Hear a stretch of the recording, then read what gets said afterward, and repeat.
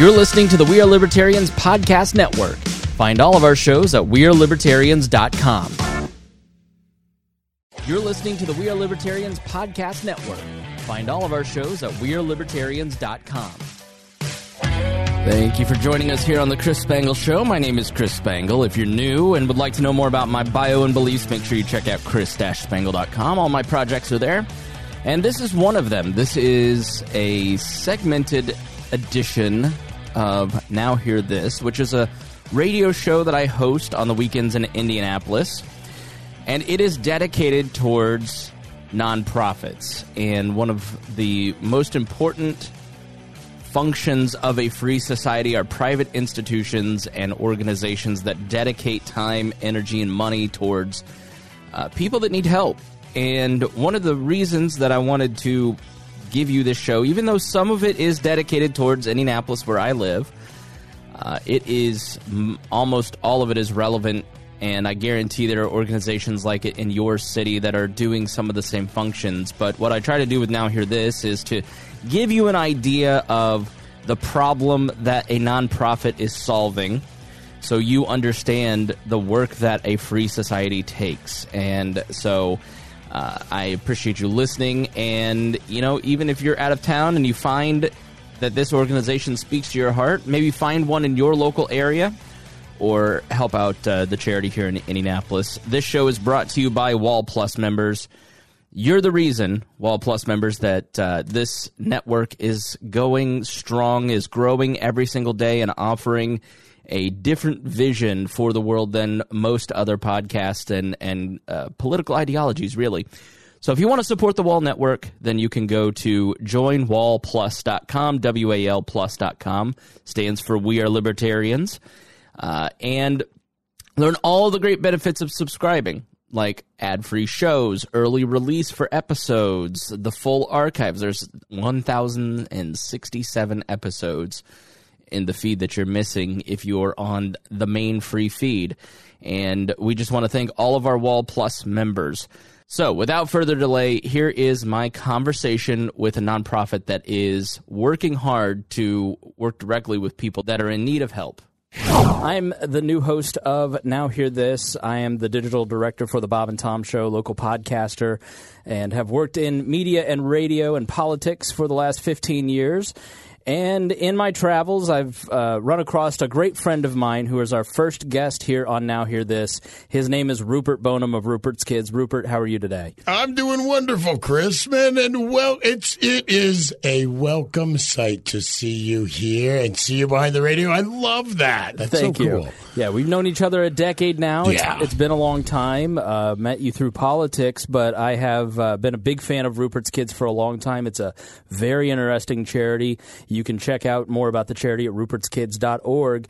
But let's start with what is Rupert's Kids? Give us a little breakdown of what you do out there in Shelbyville. Yeah. You know, for, decades, we've been running a nonprofit showing how we take young men and women out of the detention center, teach them how to go to work, give them that sense of self-worth and work ethic, put some kind of way of making a legal living into their mind, get them to a point where they can understand going to work and taking care of themselves, and then helping them get back into the workforce. You know, instead of having them holding their hand out asking for help or sitting in the detention center in our pocket, just, you know, taking our money, we actually help them get back into society. When you've been told all your life you're a worthless piece of, you know, garbage. Radio, please. And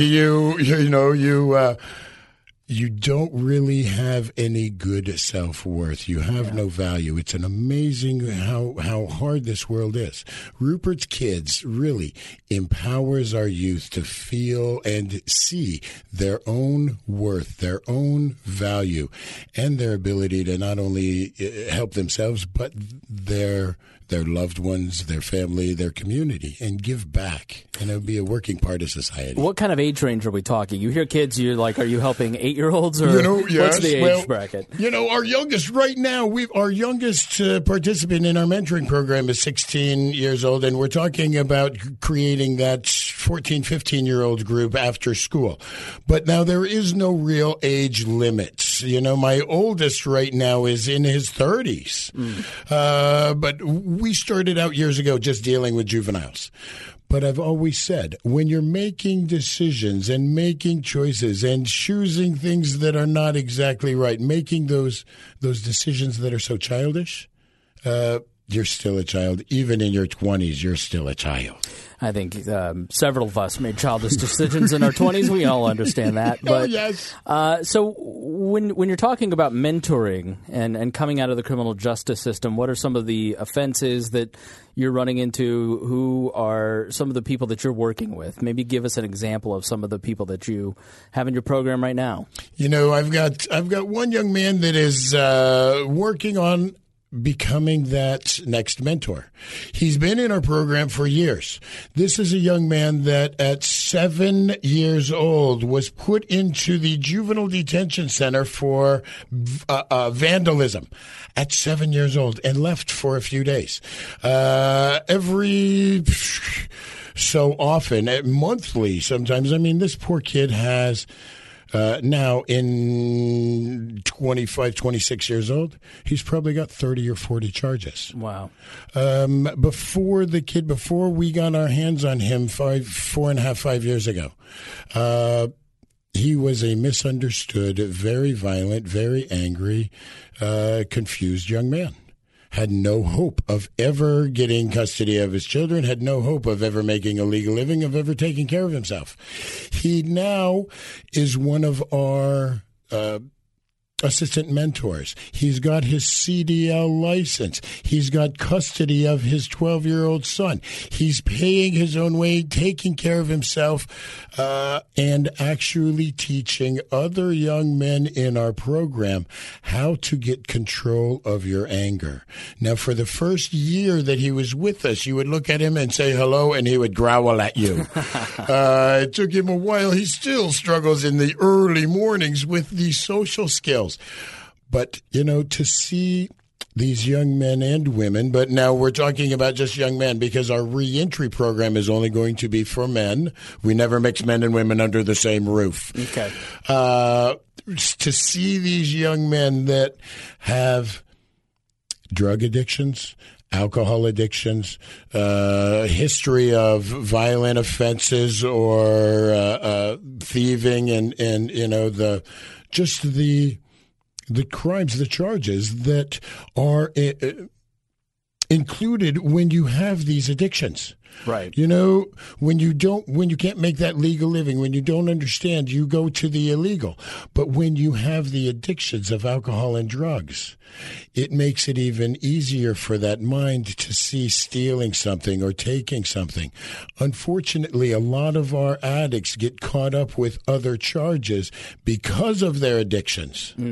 So a lot of the people that we're dealing with not only come out with addiction problems, but then other offenses. Right. And when you've got that scarlet letter of the felony stamped on your forehead, you know, we say it's illegal to discriminate against housing. It's illegal to discriminate against jobs. It's illegal to discriminate against, you know, a felon. I don't know how often the listeners out there have been around other felons, but oh my gosh, it is tough for them to do anything in this community.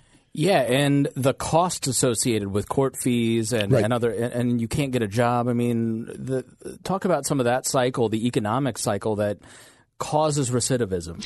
Right. When we talk about justice reform and helping people get out of jail, but putting them on, you know, home detention. We don't talk about that home detention tracker that we put on their leg that costs them $15 a day.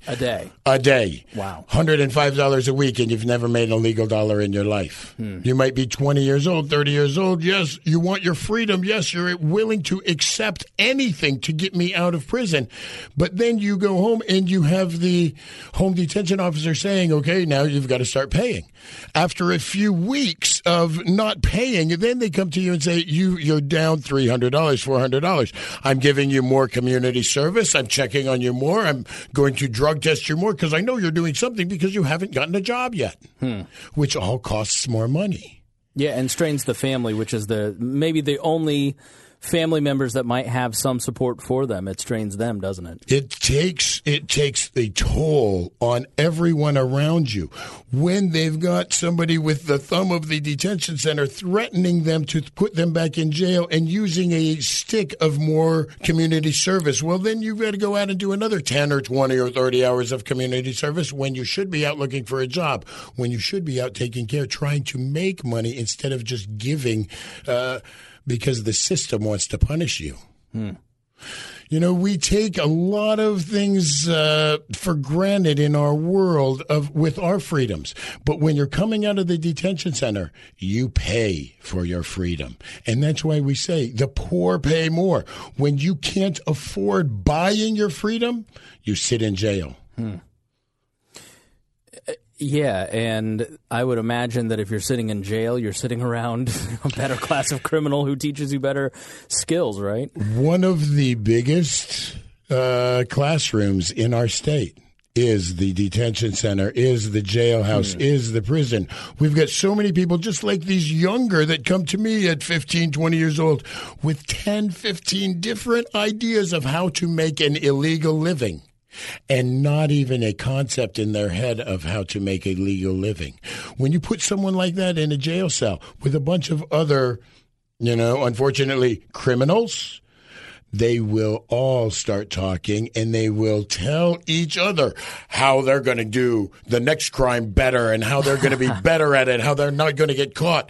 There isn't the rehabilitation and the empowerment and the encouragement anymore in the detention center. It's more creating that class of citizen that is willing to live in the institution. So what is the process of taking someone from that lifestyle to someone, like you mentioned, has custody of their kids, has a job, has a path towards freedom? What do you do to help them reset their lives? What are the catalyst moments? When they first walk out of the detention center, they're still in that mindset of they've got to fight for everything. In jail, if you're too weak, you get everything taken from you. Out in the community, if you're too strong, too dominant, you get everything taken from you because you're fighting, you're doing out there. One of the first things we do when they're walking out of the system is start showing them a gentler world. I'll try and flip that chip off their shoulder and just to upset them a little bit to show them how you have to be able to keep control of your anger. Now, that's not always been the best thing in the world, and I've had a lot of young men very angry and women very angry at me. But then that gives us a time to talk. That gives us a chance to look at why they got so angry. That gives us the ability to show them when you lose control, no matter whether you're right or wrong, when you lose control, you're wrong. When you can't keep control of your emotions, people are going to see you as the aggressor, going to see you as bad. When you can be the one that keeps calm when everyone else around you is yelling and screaming, you have an advantage. That's just the first step, just to get that mindset of understanding not such a hard and violent world of the detention center, but a gentler world of our community. And then you start talking to them about being steady and regular, being clean and sober, being honest, being able to walk into people's houses with not having to worry about somebody picking something up, walking into the store, not having to worry about the alarms going off when we're leaving. Start showing them that we stand up and do what's right. And then you take them to that point of, what do you like? You're showing them the different things. I would walk them in some place like this and show them the electronics, show them the walls, the carpeting, the furniture, the boards, finding out what they have interests in, and then starting to show them the jobs that they can make a great living at doing just that. You're listening to Now Hear This. I'm your host, Chris Spangle, and we are talking to Rupert Boneham of Rupert's Kids, found at rupertskids.org. You may recognize that voice. We're nearly 12 minutes in, and I have not mentioned the fact that you were on Survivor, that you're a former gubernatorial candidate. Yep. You may recognize the tie-dye, but the big beard, the long hair, that pirate that stole the shoes on season 7? Season 7, darn right. Of Pearl Islands on Survivor. How much do you think your persona, your big presence, your tough look, how much does that combat with that chip on their shoulder when they come out of the detention center? You know, years ago before Survivor, I aggressively tried to look like my participants in my program because it gives you a little more credibility. If I would walk up to some of these places, you know, in the suit and tie, all clean cut and looking prim and proper, I would not be seen as valuable in their world. I would have been seen more as the opponent, the opposition, instead of seen as somebody just like them. Right. That's going to help them, that's going to grab a hold of them and show them how to live in this world. So I'm like you, and I'm a tough guy too, but I'm also gentle. Right. I have these characteristics. And this is how I've been able to make it. I've never worked the 9 to 5. I've always lived on the fringes, but I've worked for those 9 to 5ers. I've done this for myself and figured out how I found my world, my way, my path to making a legal living and really enjoying doing it.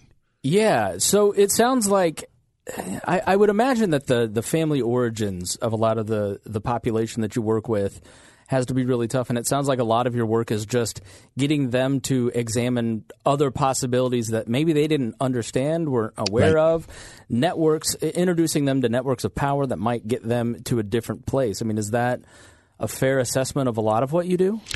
That is exactly right. Being able to show them a bigger world. You know, when we were here in Indianapolis, and I still deal in Indianapolis, but I have to say I didn't have enough money to get through all the layers of administration to create the housing that I've been able to create in the smaller community in Shelbyville and Shelby County. Yeah. But being able to show these young men and women that have never really seen a bigger world, that have never been outside maybe inner city Indianapolis. I remember taking a group of kids one time up to Westfield and into one of the strip malls where the Diamond Exchange was and the jewelry store. And one of the kids looks at me and says, "Are we still even in Indianapolis?" Wow.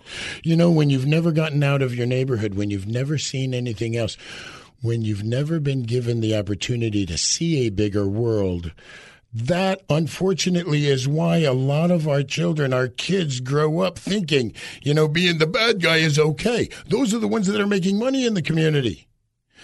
It's not always as cut and dry as we think. When you don't understand something, when you've never seen a positive relationship, how can you have one?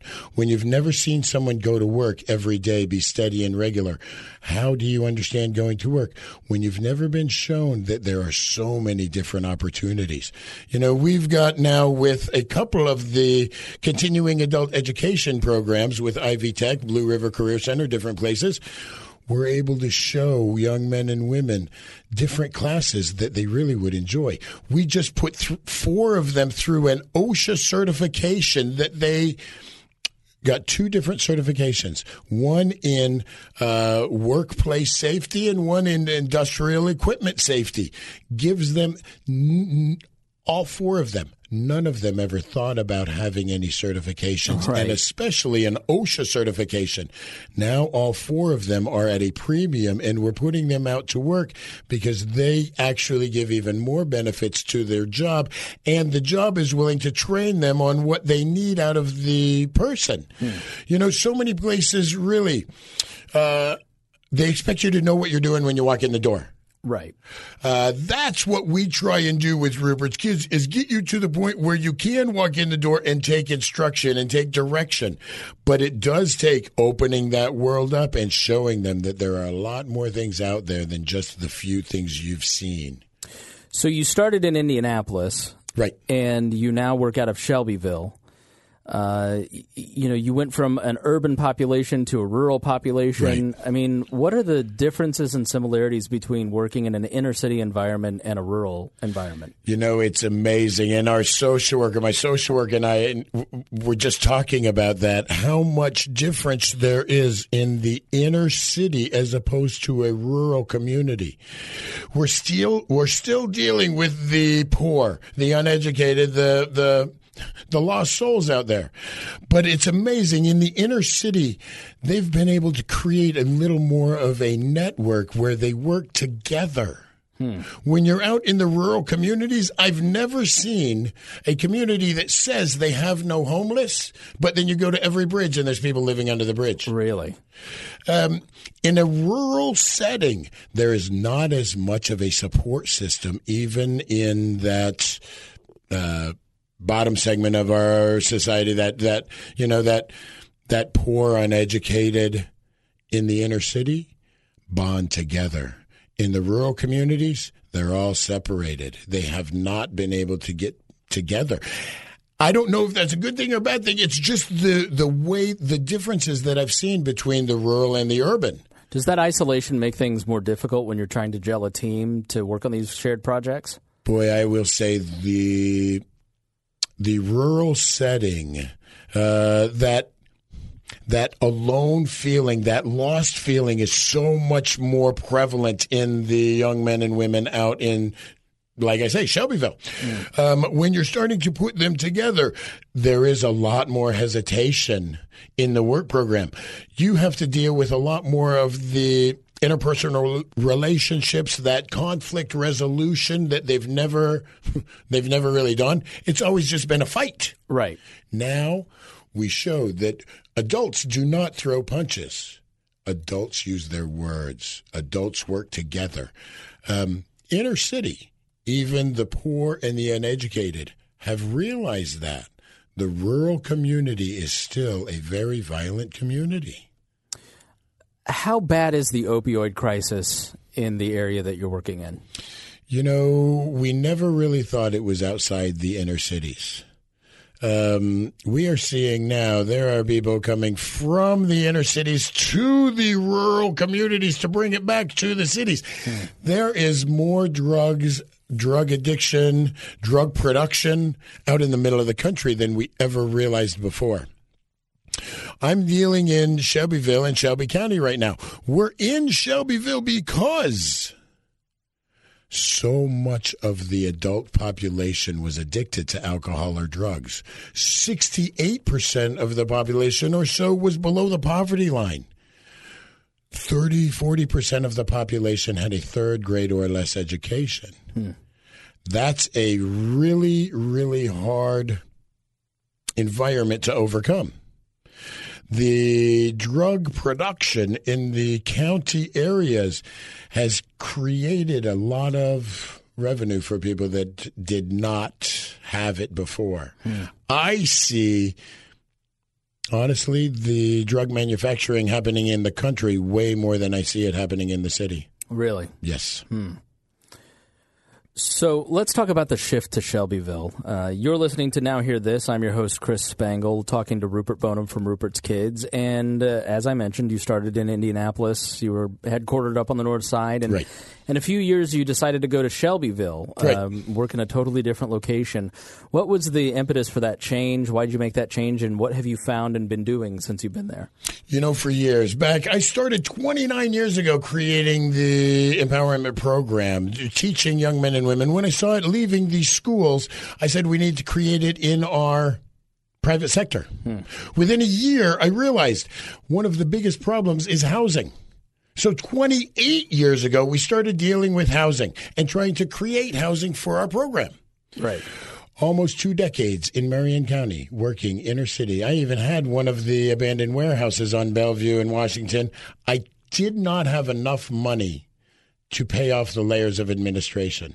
I might have worked with 3 different administrations in Indianapolis, 3 different mayoral administrations that all wanted to copy, replicate, duplicate, not join in with our program. Interesting. We could not get the zoning. I did not have enough money, enough influence, enough power to change a warehouse in Indianapolis from you commercial the biggest to residential. TV star in America, and you won $1 million. You didn't have enough power and influence. That's discouraging, Rupert. I know. It broke my heart to move our main headquarters out of Indianapolis and to a smaller community. Yeah. But I will say, in the 4.5 years that we've been in the smaller community, I've been able to acquire the warehouse, change the zoning law, legal above board, and didn't have to pay off anyone. Just, follow the letter of the law. Went through the hearings, have been able to pay for it out of our own pocket, even pay the back $20,000 in property tax to the community that asked me to come in. This was an abandoned building in downtown Shelbyville? Yeah, just Okay. off of Shelbyville. Yeah, All right, yeah. Being able to go with less than 5 years. From start to now, beds are completed.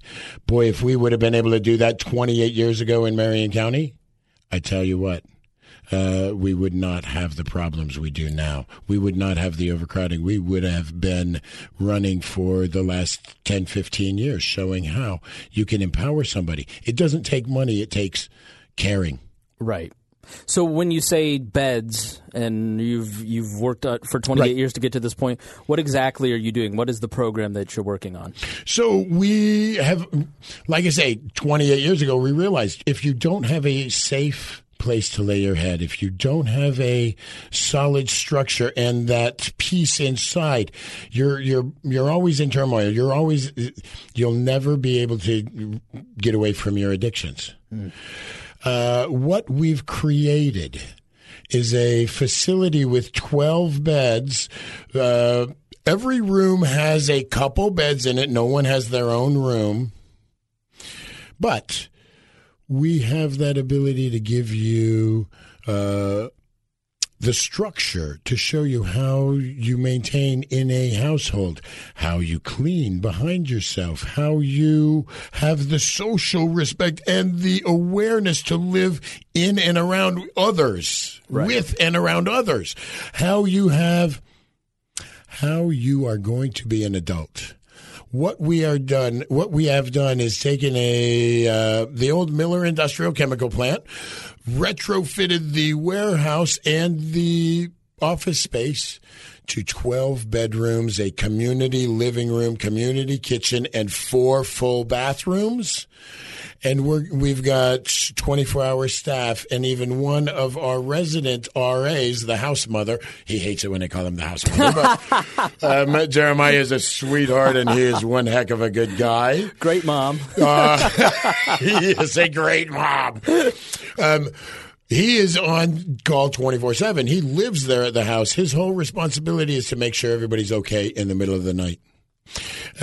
But it is that same way that the gangs have that bonding effect, but we have it for the good. We bond each other together, and with the camaraderie of all of us fighting against the opioids, the alcohol, the draw of the illegal, we fight for ourselves. We fight for each other. To help take care of each other and build that community support and that strength in our house with our group. We've just, like I say, we just cut the ribbon on Friday. I'm just now starting to talk to the different community partners that we have to come in and one night a week, maybe every 2 weeks starting out. We've got one of the banks in town, First Merchants, that's going to come in and start doing financial literacy, 6 to 7:30, twice a month. We've got one of the churches that has already given a $10,000 donation to us, the Presbyterian Church in Shelbyville, that wants to come in and do a non-denominational, just empowerment stories. We all know the David and Goliath story, the different Bible stories, the stories that have meaning behind them and lessons behind them of it counts how you treat yourself and others. So we have just a couple minutes left, but how are you funded? I love to say we have spent zero tax dollars putting this together. We, like I said, this project put $20,000 worth of tax dollars back into the system, not taking any out. We are funding this program and going to be able to self-sustain partially from the $100 a week we charge you for your bed. That's your room, your bed, your utilities, your food, your transportation, everything. $100 doesn't pay for even half of that. But besides that, the jobs that we go out and do, we do a Fountain Square cleanup once a month that pays, a few $100s to our guys to go out, and we broom and dustpan all the sidewalks, the trail, the streets of Fountain Square. Every Friday, we go out and mow the 35 acres of grass at the Shelby County Fairgrounds. We're doing a job next week where we're going into a house where the children are, off the chart on lead poisoning. We're gutting the house out, taking all the lead. We are the only painting crew in Shelbyville that is lead certified. I've got 3 of my guys lead certified. We're going in there, gutting the place out, putting all new insulation in, putting all new drywall in, fixing it up. Now, we're only doing it for a few $1,000s, but most of the materials are donated. Most of our labor are just our guys at minimum wage. That pays them enough to pay for their beds and still makes Rupert's Kids some money and helps out some young men.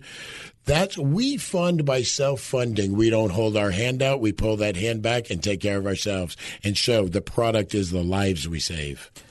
So would it be fair to summarize that you're doing zero cost to the city economic redevelopment with a population that is now adding to the tax rolls instead of drawing from it, while reducing recidivism in the community and doing other community projects? I mean, that sounds pretty incredible.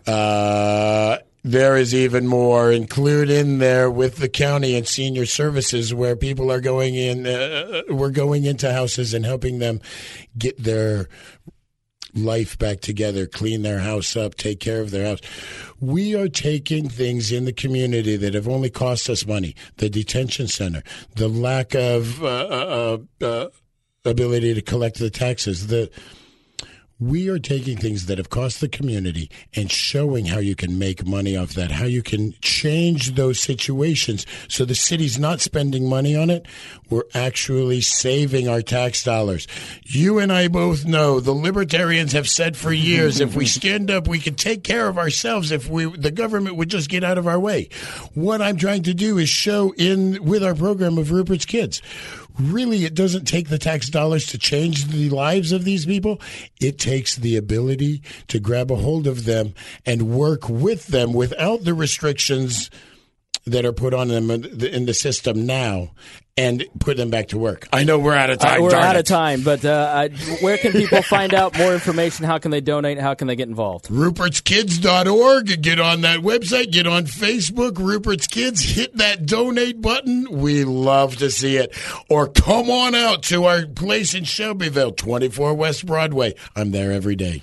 Thank you for listening to Now Hear This. I've been your host, Chris Spangle, and if you work with an organization that you'd like featured on the program, give us a call and ask for Gabby at 317-475-7407. Again, that's 317-475-7407. Rupert, thanks so much for being on the program today. Oh, you're very welcome, Chris. Thanks for having me, man. You're a great guy. Thank you, and thank you for listening to Now Hear This.